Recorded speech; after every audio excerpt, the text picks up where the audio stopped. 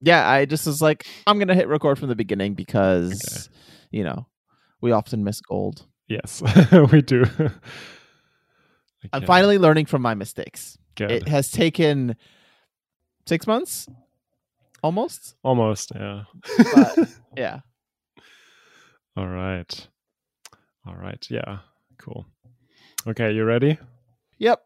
I hope today you don't need me. Oh, wait, are you still okay? Give us an update on your situation. What's going on? Are you on a desk yet? Are you still on your chair? I'm still on I would be on my chair regardless whether I have a desk or not. But yeah, I thought the microphone was on your chair. The microphone is on my nightstand, which is still the only piece of furniture that I have. Oh, okay. But everything is ordered. Okay. And it's bound to arrive in the next few weeks, so that's nice. That's a long window. I know. No, I think it's 2 or 3 weeks. Oh, okay. But I've decided not to purchase the wardrobe because it's way too expensive. It's like $250. Yeah, and a wardrobe you can maybe wait on and maybe get something used or something. Yeah, and I just learned that there are 2 flea markets every Sunday in my neighborhood, and there's also furniture there, so I might just buy 2 things from there.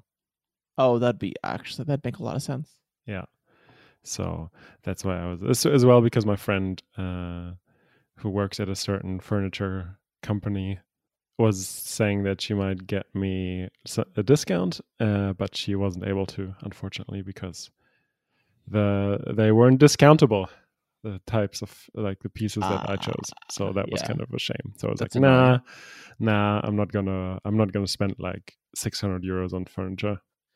Yeah, I don't blame you. I'm just gonna spend 300 on 2 pieces. Yay. But those pieces are important. I mean, that's the cost of moving, right? So. Exactly. And I'll probably keep them around for a while, so that's worth it. Yeah. Sounds good. Wow. It's nice to get our weekly update of Chris's furniture situation. Yes. Alrighty.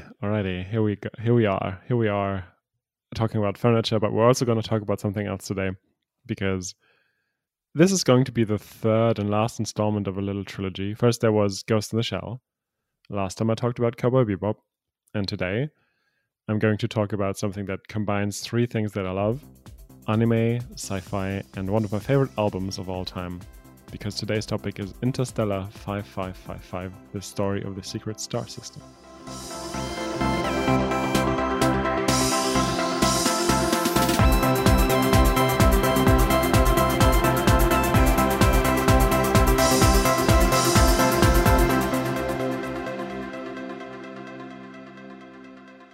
And I must assume you don't know what that is? I've never heard of it. Yeah. Okay, so Interstellar, which I will just refer to, is an animated film from 2003 and is ostensibly a music video for Discovery, the second studio album of Daft Punk. Oh, really? Yeah. All the music videos that came from the singles are from that movie, and but there's also an entire movie. Yeah, as I said, it's just an entire movie for the duration of the album, plus a few more minutes. And so it's 64 minutes. It cost $4 million to make, and it provides a narrative for the 14 tracks on that album. And I think it's a really interesting example of kind of a great promotion, but I think it kind of transcends that. It's not just promotional material, it's a blast to watch. And so there's no dialogue? There's no dialogue whatsoever. Okay. It's just the music. There are a few sound effects, but that's about it. But honestly, it doesn't need any dialogue, because the music is just so good. So, yeah, I'm gonna talk mostly about the movie itself, and a little bit about the music later on. Cool. So you have never heard about it? You've never watched it, but have you listened to the album? Are you aware who Daft Punk is? I know who Daft Punk is, but I'm not aware of this particular album. Oh wow, okay, interesting. So, which album is it? I mean, I don't do albums, really. Yeah, I know. It's kind of a seminal album, I would say. It's their second one, and yeah, it was kind of an important one at the time, and it's one of my favorites. So like of all time across genres. So that's that. What are the songs on it? I do songs, I don't do albums, and that makes sense. Okay, like One More Time, you probably know. Yeah, okay. Yeah. So it's that one. Exactly.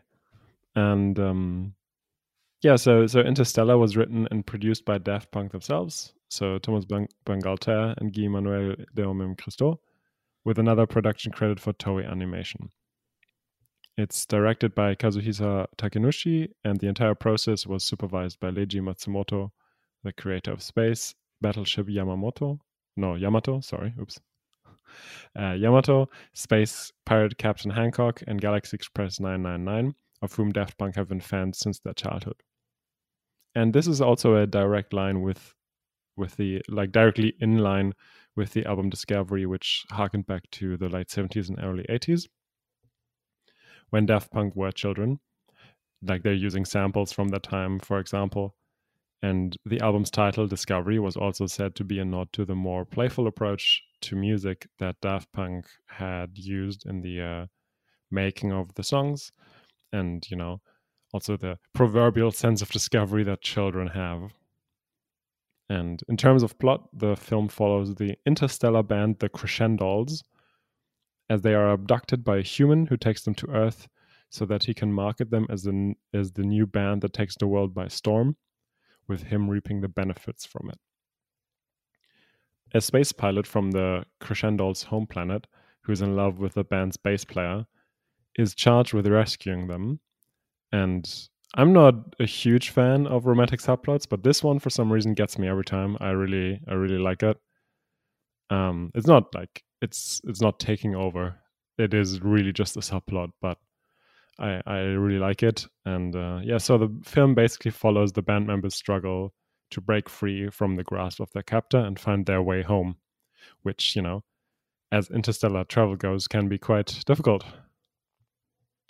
And so this is kind of the general plot of it, but thematically, Interstellar deals with the very notion of stardom and the adverse effects it can have on artists, which honestly doesn't come as much of a surprise, you know, because we are talking about Daft Punk, who famously have taken to wearing masks to keep a semblance of their privacy, and who had gone through this whole spiel claiming that there had been like an accident in their studio whilst working on Discovery, which resulted in them becoming robots and subsequently wearing their famous masks. Because, I mean, they are quite famous for wearing these robotic masks, right? That's my only image of them, honestly. Yes. Yeah, and that's kind of the only image that is available of them.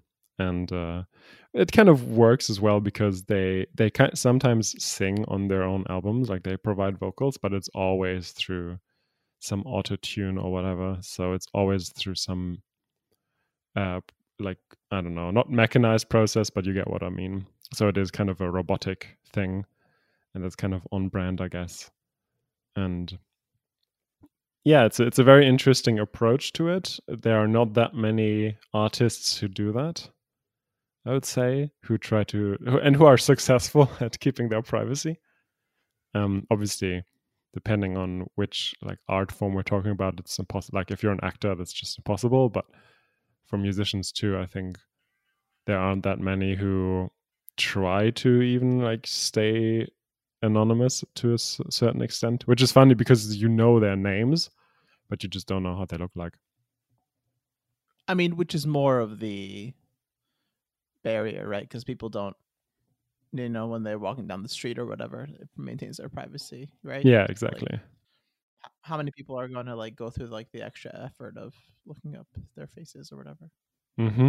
Yeah, for sure. And it's just, I mean, I think you can't. I mean, I've not tried to look them up or whatever because it's, I don't care. Like, I just care about their music, honestly. And like, if I met them in the street, even if I knew it was them, like, I wouldn't do anything about that. So, But I think it's just an interesting approach, and not. I think a lot of people think they want to be famous, but I think as soon as they are, like a lot of them kind of probably dislike at least some parts of it, because of course there's always like there are advantages and disadvantages, and that's also something that Interstellar talks about, because the film criticizes the music industry, and it depicts the pressure labels exert on their musicians, and just generally the exploitation of artists by gatekeepers. It's an indictment of how originality is homogenized to appeal to as many people, and thus consumers, as possible, and the creative burnout that comes from these toxic side effects of fame, success, and losing one's artistic identity. And I think, I mean, maybe I'm reading a little bit too much into that, but I think it's all there.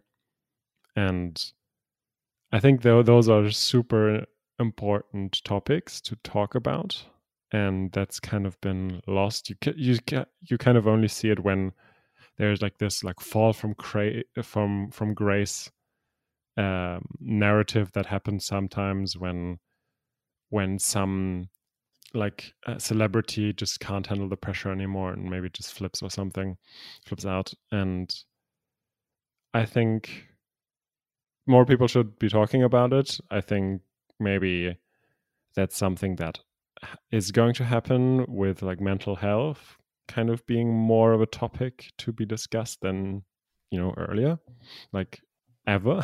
Probably that's probably the first time that mental health is even kind of realized as an issue, that it is one. And so I'm kind of hopeful that people will be more aware of it, but at the same time there's this huge force that is just idolizing artists, and that's honestly probably also something that makes them a lot of money. So it's kind of a double-edged sword. But yeah, as I mentioned, it's 64 minutes. There's no dialogue whatsoever, and there are only a few sound effects. But Interstellar doesn't really need dialogue. It has the animation, which is just really it has this really nice early 2000s feel, which just makes me feel nostalgic every time I watch it. And Daft Punk's music, of course, which honestly is just enough, and it can convey a lot of emotions, especially when it is paired with the animation. And yeah, the music itself, I don't want to talk about it too much. So it's 14 tracks, and it's just a huge genre mix, and combines elements from house, electro, disco, funk, jazz, new wave, R&B, and pop music. It has a wide array of instruments, as well as various samples from musicians such as Barry Manilow and the Imperials. And Discovery is one of my favorite albums of all time, and might be the album I've listened to the most in my entire life. Wow. I realized, like, as an entire album. I'm like, sure, there are some songs that I've listened to more than others, but generally I listen to this as an album because I'm one of these people who still listens to albums. Especially because I love concept albums, and whether it's Daft Punk or Arctic Monkeys or Kendrick Lamar, or Kanye West, they all do concept albums most of the time, and that's kind of, I've discovered in the last few years, that's kind of my jam. So yeah, I just tend to listen to entire albums a lot.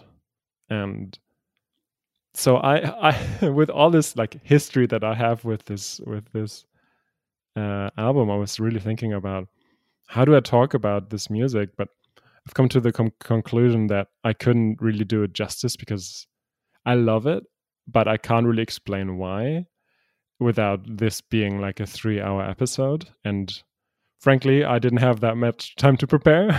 And I also lack a lot of the vocabulary because I don't really know much about music itself. Yeah. Like, I don't really have that much knowledge about it. And that's why, I listen to some music podcasts that explain things and break it down. And I think that is just very, I don't know, it's super impressive. And I wish I could do it, but I can't. So I don't, if I can't do it justice, I'm just not going to even try doing it. And I'm also not going to do a top 4 today before you ask. I can't. That would just do kind of a disservice to this album. Again, it's an entire album that I love, and wow, that I can feel the judgment through the microphone. It is very ripe. Yeah, that's fine. I can handle that.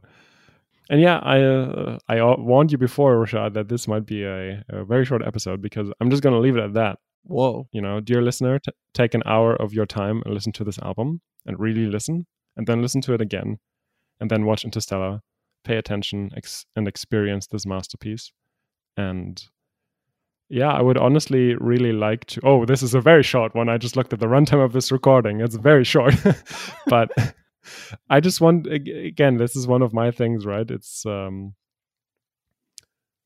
I just don't want to spoil things. I mean, it's not like this is like an amazing thing, but it's. I mean, it is an amazing thing, but it's not. You know, don't expect like a masterpiece that is like will has changed the way music has been done for forever. You know. But I think it is great, and you, Rashad, should listen and watch, and you, dear listener, should listen and watch. And I'd love to hear from all of you what you thought. And yeah, I don't know. I just wanted to say that I love this, and without like spoiling it as much as you can spoil like songs, I guess. But yeah, it's a great album, a great film, and a great idea as well to have this as a kind of an overarching like narrative of an entire album. And yeah, it's just a fun thing to watch, so check it out. Wow, thank you so much. I really respect your self-restraint and only keeping it to a short runtime, but I don't think I can ever possibly do that with anything.